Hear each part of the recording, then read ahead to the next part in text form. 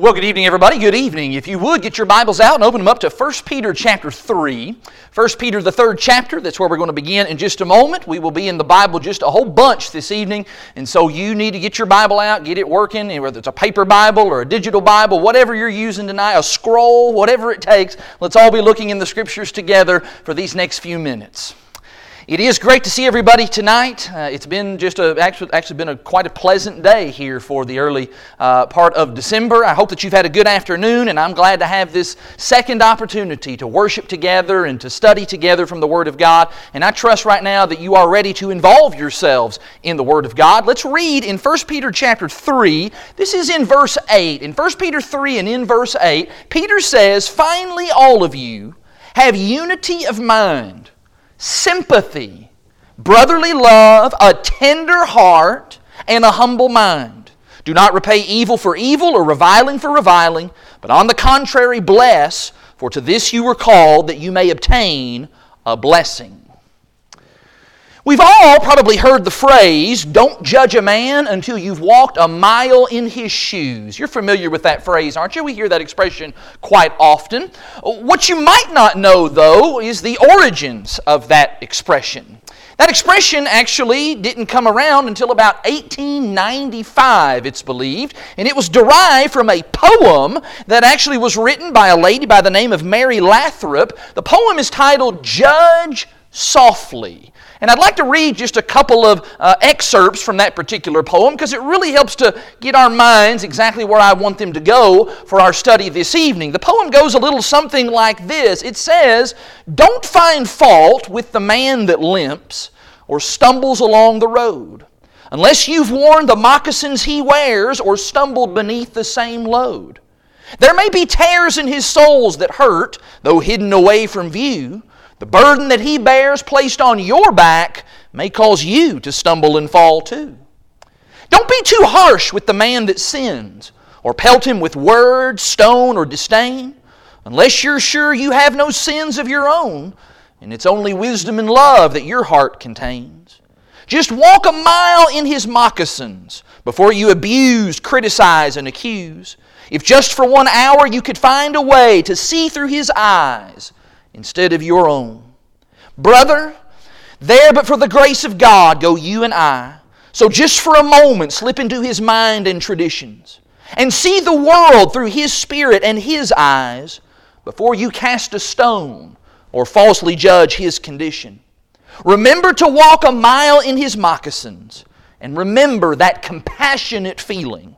We can forever leave tracks in another person's life, leaving heartache or bringing healing." What that poem is calling for is, I believe, the same thing that our text in 1 Peter chapter 3 is calling for. And that is the need for empathy. Notice I didn't say sympathy, but empathy.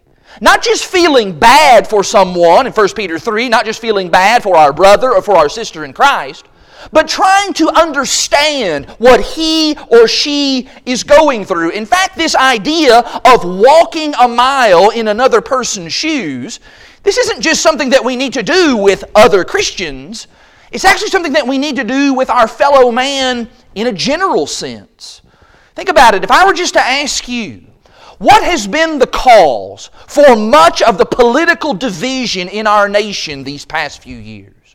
Or what's been the reason here in 2020 for all of the contentiousness surrounding COVID-19 and different people's responses to that?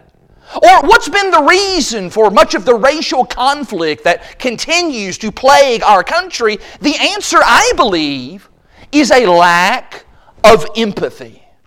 Our society seems to have lost the ability to feel what another person is feeling, to see things through someone else's eyes, and then take action from a place of love and understanding rather than a place of harsh judgment.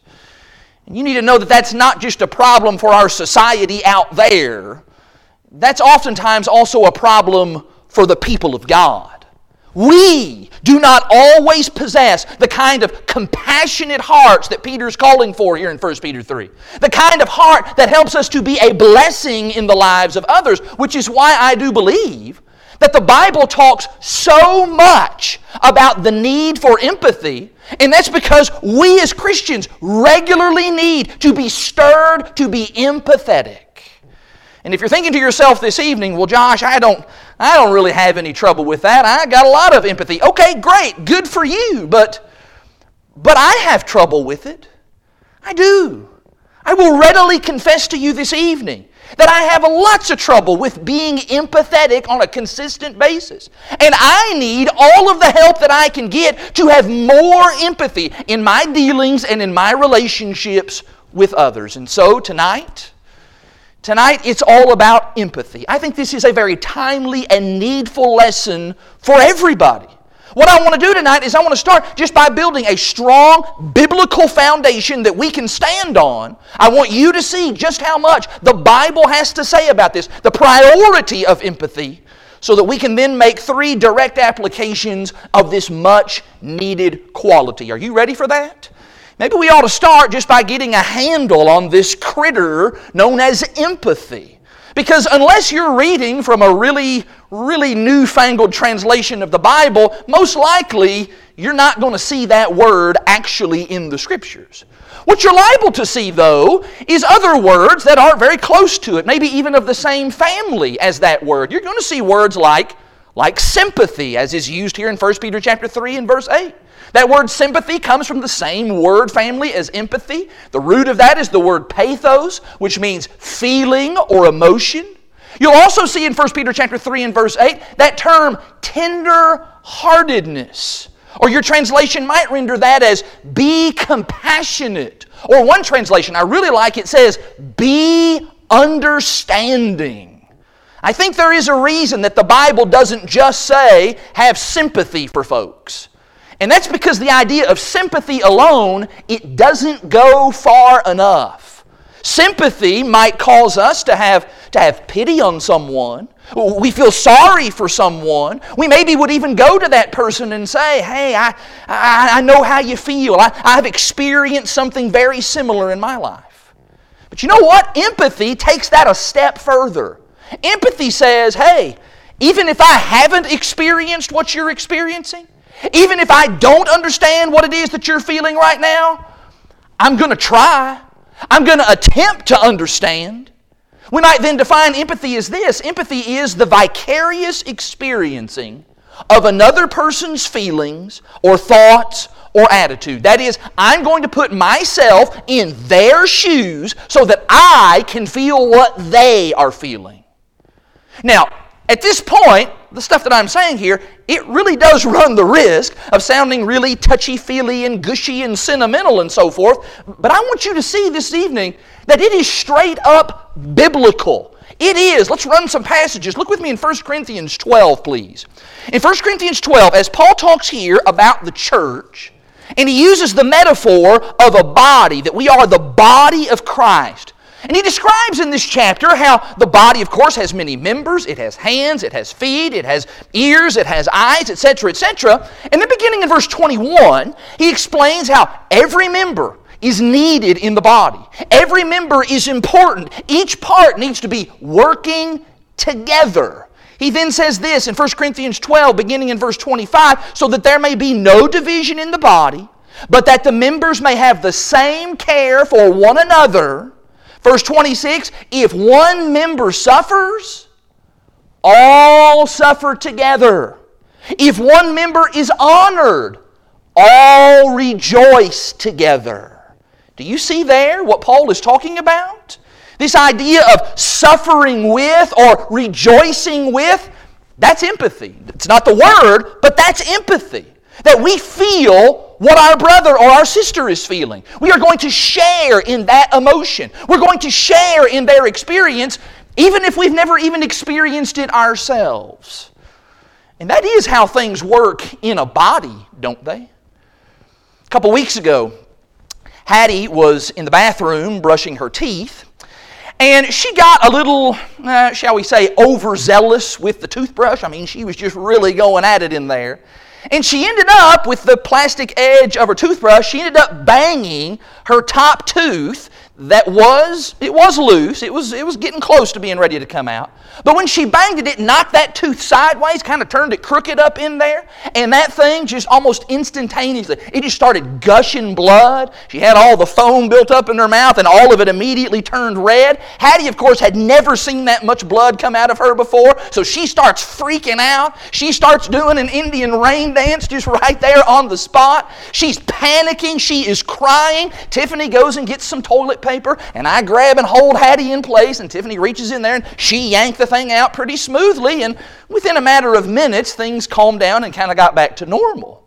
But what's really interesting to me about that is that for those few minutes where that little bitty tooth was twisted up inside her gums, what's interesting to me is just how many other parts of Hattie's body were affected by that and suffered by that. Her face got pale.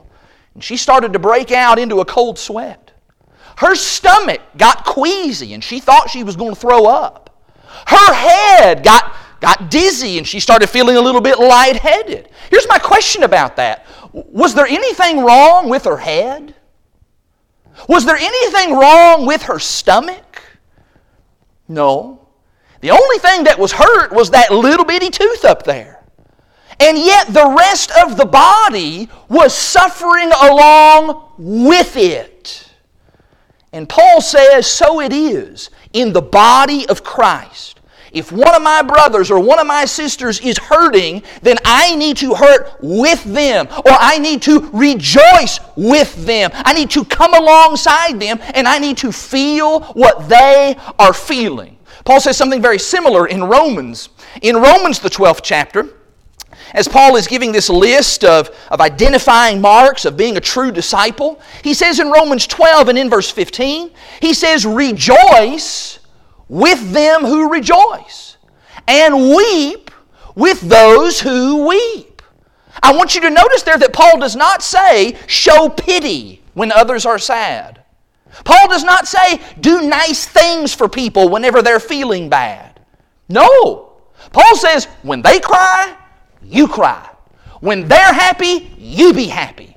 It is a direct transfer of emotions. That before I ever do anything for them, the first thing that needs to be present is empathy. That feeling, that emotion. Look at Matthew the 7th chapter. Let's let Jesus talk to us about this. In Matthew chapter 7, this is in the Sermon on the Mount. And you'll remember here in chapter 7, at the beginning of the chapter, Jesus has already talked a little bit about being careful how you judge. Because the measure that you judge, that's going to be the same standard that's going to be used to judge you. And so Jesus says, hey, you need to be willing to do a little bit of role reversal to make sure that you render proper judgment to others. He then caps all of that off in verse 12 by saying this, Matthew 7 verse 12, so whatever you wish that others would do to you, do also to them, for this is the law and the prophets. Jesus says that in order for me to be pleasing to God, I need to get good at trading places with others. Notice the command is not, do unto others what I think they deserve. No, the command is, do unto others as if I were in their shoes. What would I want done to me if I was in their situation? Have you ever been involved in an automobile accident where you were rear-ended by someone else? Man, that is just the worst, isn't it? Have you ever been involved in an accident where you were the one who did the rear-ending? Now that is way worse, isn't it? And I can speak from experience because I've been involved in both of those scenarios. You know, when you are the one at fault and you are the one to blame for rear-ending somebody, when you get kind of settled down and all right, it's stopped and you realize you're okay and it's, the damage isn't, colossal or anything, when that other person opens up their door and they get out and they start walking toward you, what is it in that moment that you are hoping they're going to do? Well, what you're hoping is that they're not going to grab their neck and start going, ah. What you're hoping is that they're not going to be cussing and creating a big scene or a bigger scene than it already is. What you're hoping is that they're going to be merciful, that they're going to be understanding. What you're hoping is that they're going to look at it and say, hey, you know what, it's It's not that big of a deal. I think I can paint over that. Hey, you're good to go. Well, we need to think about that. When maybe the roles are reversed. Whenever I am the one who is on the receiving end of being rear-ended. As upsetting as that is, as inconvenient as that is, as much as I want to get out and tell that other driver, what were you thinking here, and shake my fist at them, Jesus says, I need to go through this very exercise of thinking about and feeling what that other person is feeling. I need to do that so that I can then act properly and respond appropriately. The very golden rule that undergirds so much of New Testament teaching, it calls for empathy, doesn't it? Look with me in the book of Hebrews now. In Hebrews chapter 13. In Hebrews 13, the writer here, he speaks about an issue that was very particular to those first century Christians who were being persecuted on account of the gospel. But the principle here, it still applies for us today. In Hebrews 13, I'm looking in verse 3. Hebrews 13, verse 3, the writer says, remember those who are in prison. That's your brothers and sisters who've been taken off into jail. Remember them as though in prison with them. And those who are mistreated, since you also are in the body. Would you please notice once again that the command is not, hey, you need to get down there and take food to your brothers and sisters in prison. The command is not, hey, you need to send a card or a letter to your brother or your sister in prison. No. Now, those are good things to do. And those are things that we probably should be doing. But the command, first and foremost, is to remember them as though you were there with them. The writer's saying you need to empathize with their suffering. I'm afraid that all too often we see a brother or a sister who is suffering in some way, and okay, I need to do something, so we do a good deed for them. And then we feel as if, okay, well, I've now done my duty. I've fulfilled my obligation toward them. I'm done. But I believe that this passage says otherwise. That when I feel what they feel, when I imagine what it is that they are going through, actually what that does is it expands my responsibility. It expands my compassion toward them. You think, for example, about a sister whose husband has died. They've been married for a number of years, and he passes away. That's just always such a devastating loss. Okay, our mind immediately goes to, well, what can we do for this sister? As she's in this situation, so what can we do for her? Well, we can do a lot of things. We could send her flowers. We could write her a card and have a note written in there to try to encourage her. We could go to the funeral services and pay our respects there.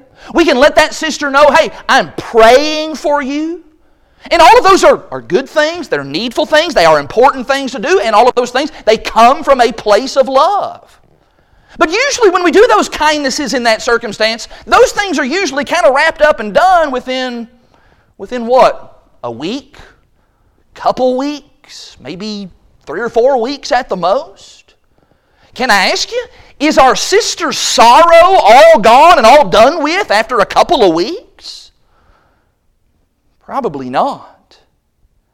That's why I'm suggesting to you that we need to do better than that. We need to place ourselves in her shoes, because when we do that, what we're going to come to realize is that her grief, her pain, it's probably much greater than what we have rendered to her. When we have empathy for her, for example, we're going to come to be more mindful of things like how painful it is for her to go home each night and to lay down in the bed by herself.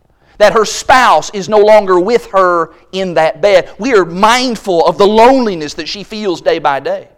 When we're out doing things with other couples, empathy is going to cause us to say, hey, could we invite our sister in?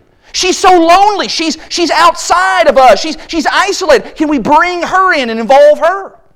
Empathy causes us to make it a point to check on her, not just in those first couple of weeks after the death, but we're going to check on her regularly, especially on those hard days like a birth date or an anniversary or the holidays.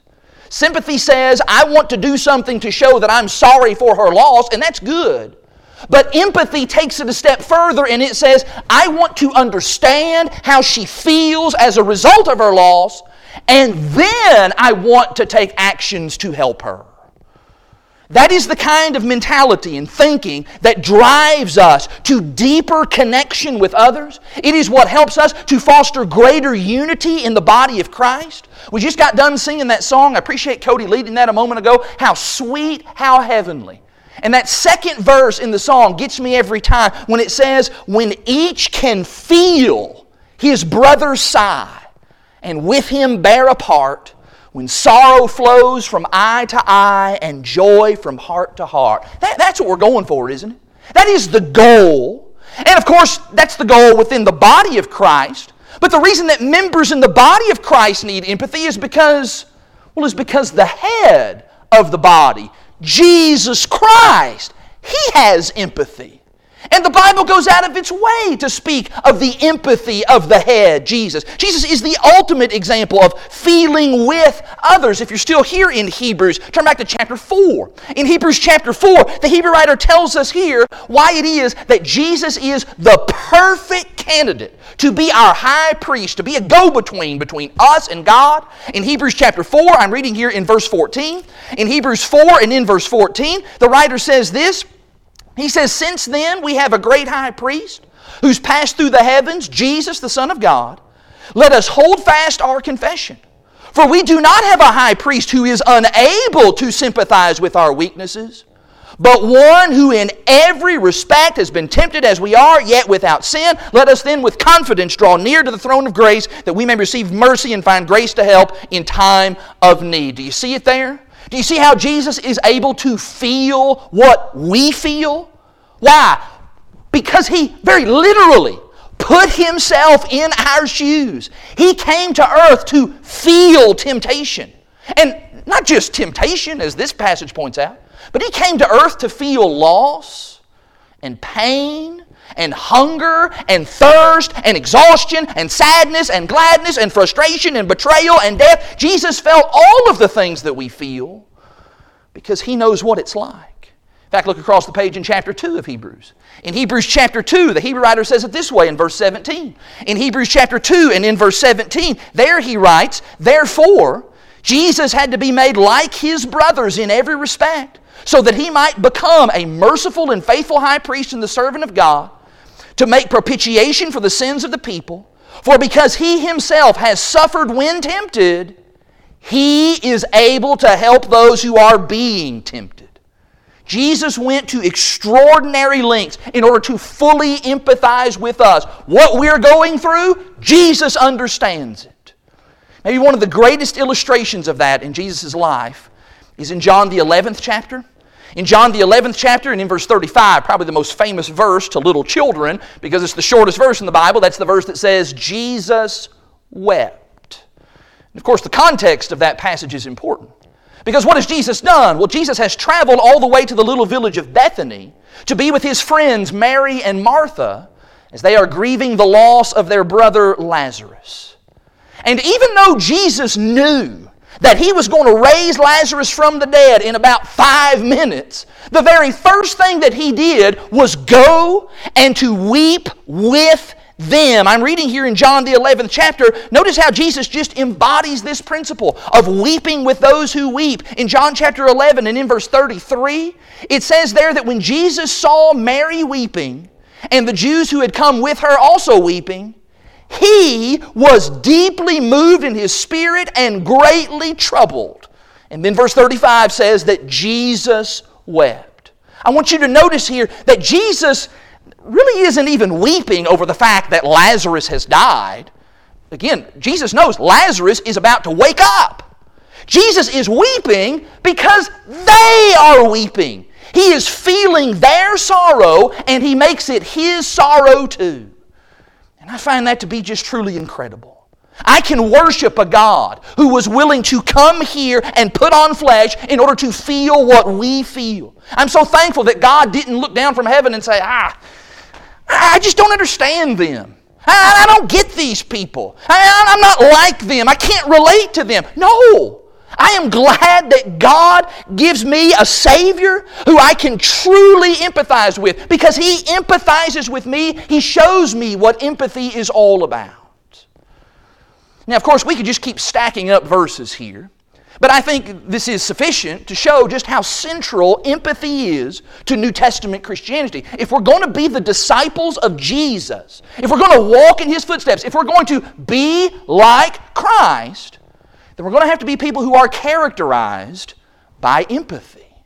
And I want to just say right here, I don't think that there is any kind of formula for developing empathy. I don't have some 3-point plan on how you can share better in the feelings of others. I don't know of any simple method. All I know is we just got to do it.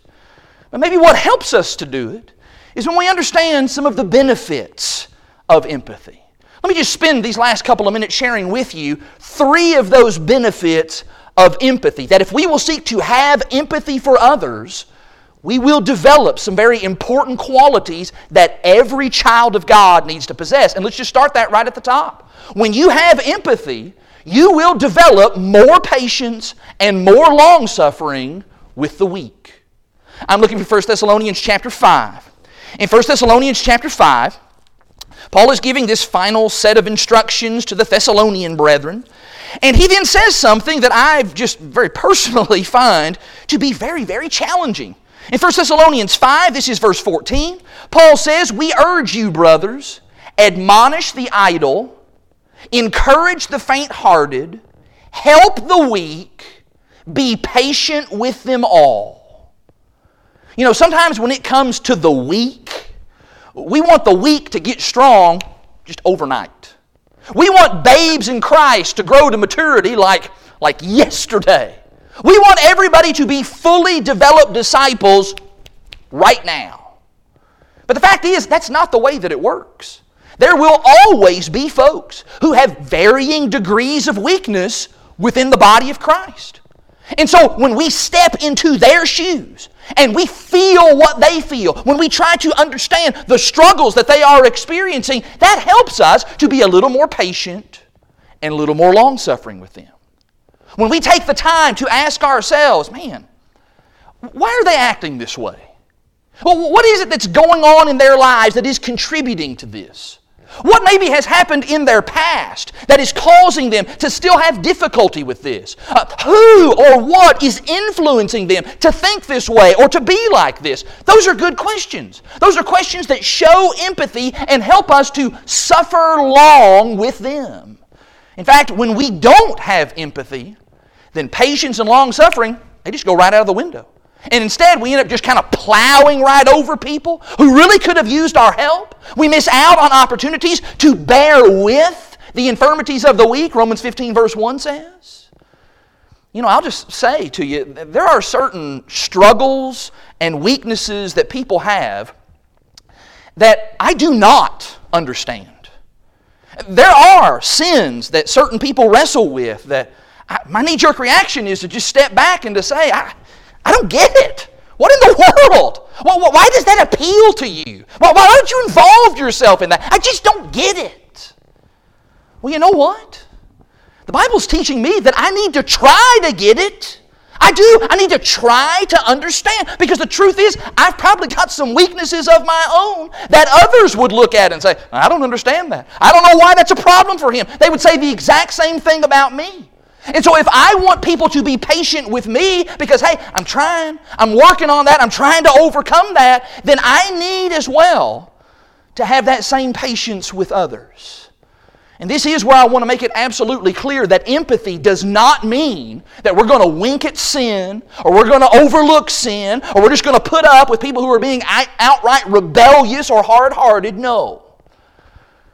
But when my brother or my sister is trying to overcome the weaknesses and difficulties that are hindering their walk with Christ, when I see my brother or sister that despite their weaknesses, they are trying to be conformed to the image of Christ, I need to have patience with them, and empathy is what's going to get me there. Look with me in John, the 8th chapter, please. In John chapter 8, this is the story of the woman who had been caught in the very act of adultery. And you remember that story well. What did Jesus do to diffuse that situation? Of course, very famously, Jesus said in verse 7 to those scribes and those Pharisees who had caught her in the act, He said, "Let he who is without sin cast the first stone." What was the point of that statement? I believe the point of that statement was to cause those guys to think of their own sin And then imagine, what is it that you would want people to do to you if you were standing in this woman's shoes right now? And I imagine that as they dropped their stones, they thought to themselves, I'd want mercy. I'd want forgiveness. I want you to notice as well in verse 11, Jesus doesn't wink at this woman's sin. Jesus does not ignore or gloss over her sin. No, He tells her in verse 11, you go and sin no more.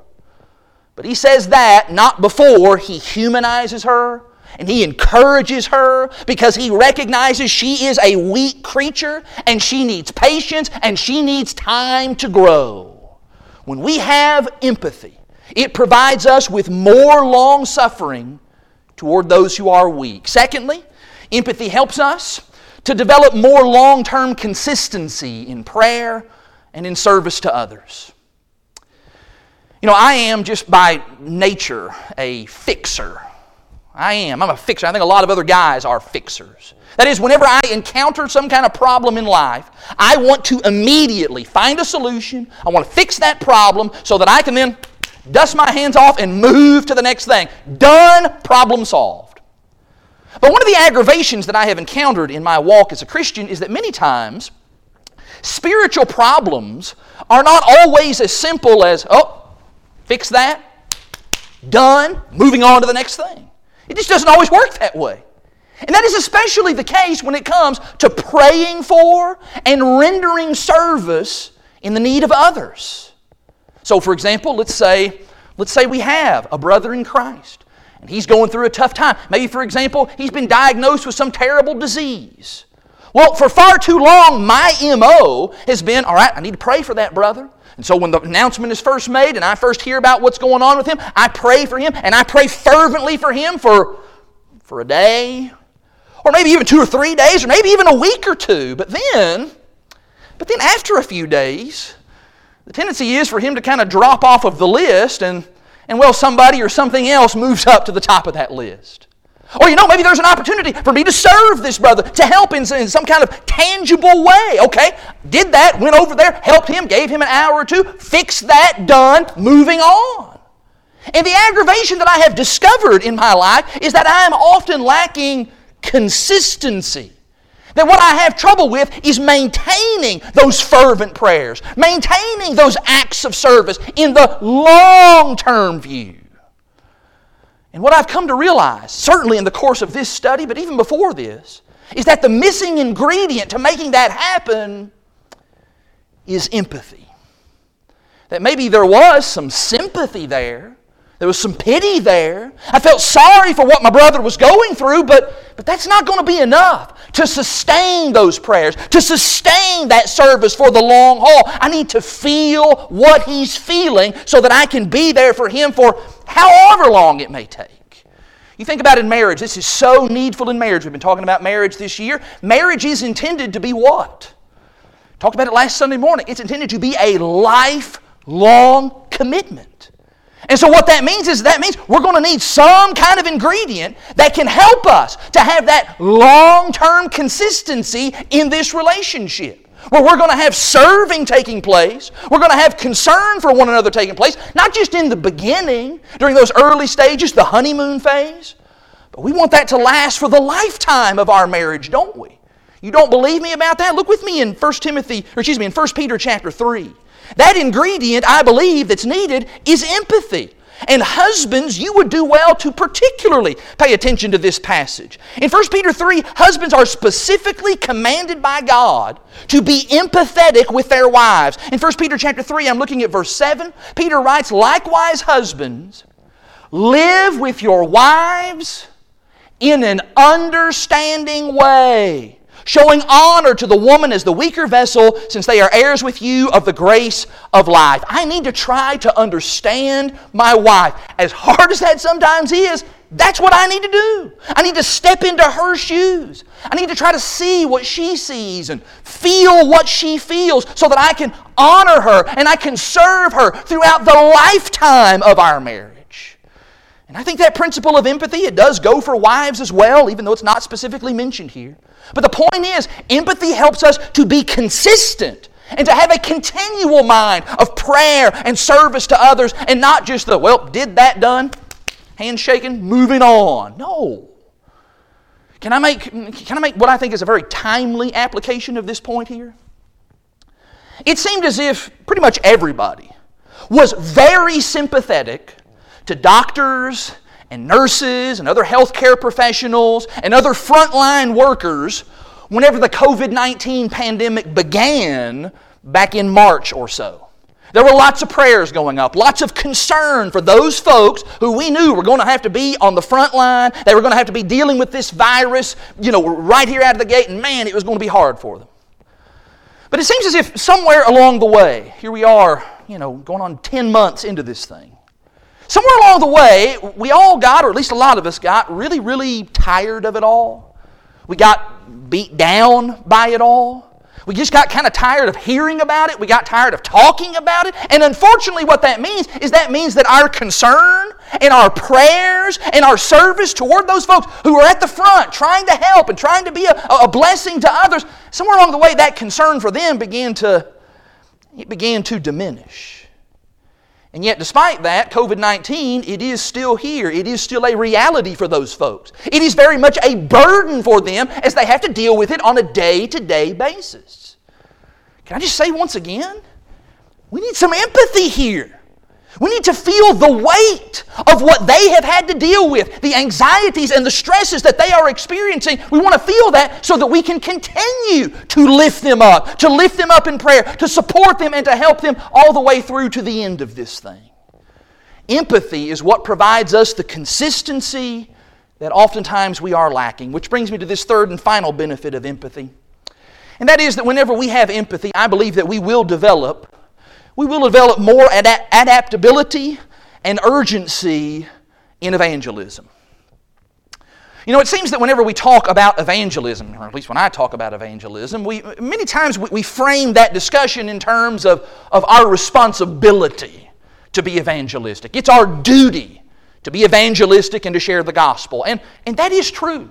Don't misunderstand me. We do have a responsibility to share the good news with the lost. But I got to thinking, how much more powerful would it be if we had empathy for those who are outside of Jesus Christ?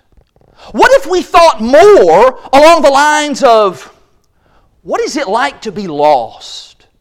How does it feel to be outside of Christ? What is this unsaved person? What do they need right now? The truth of the matter is, it shouldn't be all that hard for us to have empathy for the lost, considering that at one time we were all in that position. I'm looking for Ephesians chapter 2 now. In Ephesians chapter 2, Paul does some of this kind of walking in the shoes of a lost person as he reminds these Ephesians of what they once were. In Ephesians 2 and in verse 1, he says, "And you were dead in the trespasses and sins in which you once walked, following the course of this world, following the prince of the power of the air, the spirit that is now at work in the sons of disobedience, among whom we all once lived in the passions of our flesh, carrying out the desires of the body and the mind, and we were by nature children of wrath like the rest of mankind." Paul says to the Ephesian folks, he says, do you remember? Do you remember? Do you remember what a wretched feeling that was? To be held captive by the devil? To be someone who was groping, lost in the darkness? Do you remember what it felt like to be dead in sin? That's what lost people are experiencing every single day that they remain outside of Christ. What do those people need? What they need is what's talked about in verses 4 down through 10. They need the grace of God. They need faith in Jesus Christ to be saved from their sins. That's what Paul talks about. They need those things. And if I were a lost person, well, what then do I need somebody to say to me? And how do I need them to say it to me? And furthermore, when do I need them to say it to me? Empathy. Empathy is what pushes us for ways to tell the lost, to show the lost the saving faith that's found in Jesus Christ, and to do that with great urgency. If you were to see somebody drowning out in the middle of Lake Cumberland, when's the time to throw them a lifeline? Now! Why? Because they're going to die if we don't. In that moment, doesn't matter what's going on in that person's life. In that moment, all the problems that they have, all the baggage that they might be carrying, the messed up family that they come from, all of that, it doesn't matter in that moment. All we know is that this person is going to die, and so we've got to move swiftly. When you and I encounter lost people, it is not hard for us to imagine the dire consequences that they are in because we were once in their shoes. And there, but for the grace of God, that could have been me. Praise God that somebody, for you maybe it was a parent, or maybe it was a friend or a co-worker, but somebody was willing to throw you that lifeline and share the gospel before it was too late. When we have empathy for the lost, suddenly evangelism, it's no longer a duty, it's no longer a responsibility, it's no longer a chore on our checklist. It's a privilege. It is an honor that we can be a conduit for God's blessings. I get to help someone else know and then receive the gift of salvation. Empathy. Empathy makes us into the kind of soul winners that the Lord is looking for. Now, we could certainly extend this list and we could talk about a host of other benefits to having empathy, but I think this is a really good start. The challenge for you and I this evening is to tap into that reservoir of feeling and emotion that I believe that God has placed within all of us. And for us to then try as best we can to walk a mile in another person's shoes so that we can understand and we can help. In Ezekiel, the 3rd chapter, one final verse, here's your homework for this week. Ezekiel was sent to the captives in Babylon. And he was charged with delivering a message to them that in all likelihood they were not going to want to hear. And so before he ever even spoke the first word to those people, we're told this in Ezekiel 3 and in verse 15. Ezekiel said, "Then I came to the captives at Tel Abib, who dwelt by the river Chebar, and I sat where they sat, and I remained there astonished among them for 7 days." This week, who can you do that for? In what way this week, look for opportunities, in what way this week can you demonstrate empathy for another person by sitting where they have sat? That is the challenge for us this week, and may God help us to have greater empathy. Would you pray with me, please? Let's go to God in prayer. Our Almighty God and our Father in heaven, we come before you this evening so thankful to you for your Word and for how your Word speaks so abundantly and so powerfully about a subject that oftentimes we just fail you in. Father, we thank you for the empathy that your Son has demonstrated toward each and every one of us. And we pray, Father, that as we strive to walk in His footsteps and to be more like Him, that we would strive to be better in having greater empathy towards others who are around us. Father, there are so many directions in which that needs to be practiced. We pray that you would just open up our eyes and help us to see the need in all facets of our life. Help us, Father, that we might not be judgmental and harsh in our dealings with others, but instead that we would have a heart that seeks to understand and to feel with them so that we might be a blessing to them. We thank you for your love and your grace and your kindness toward us and how you've been empathetic with us. We thank you for the gift of your Son. Through all these things are made possible, and it is in His name that we offer this prayer, and amen.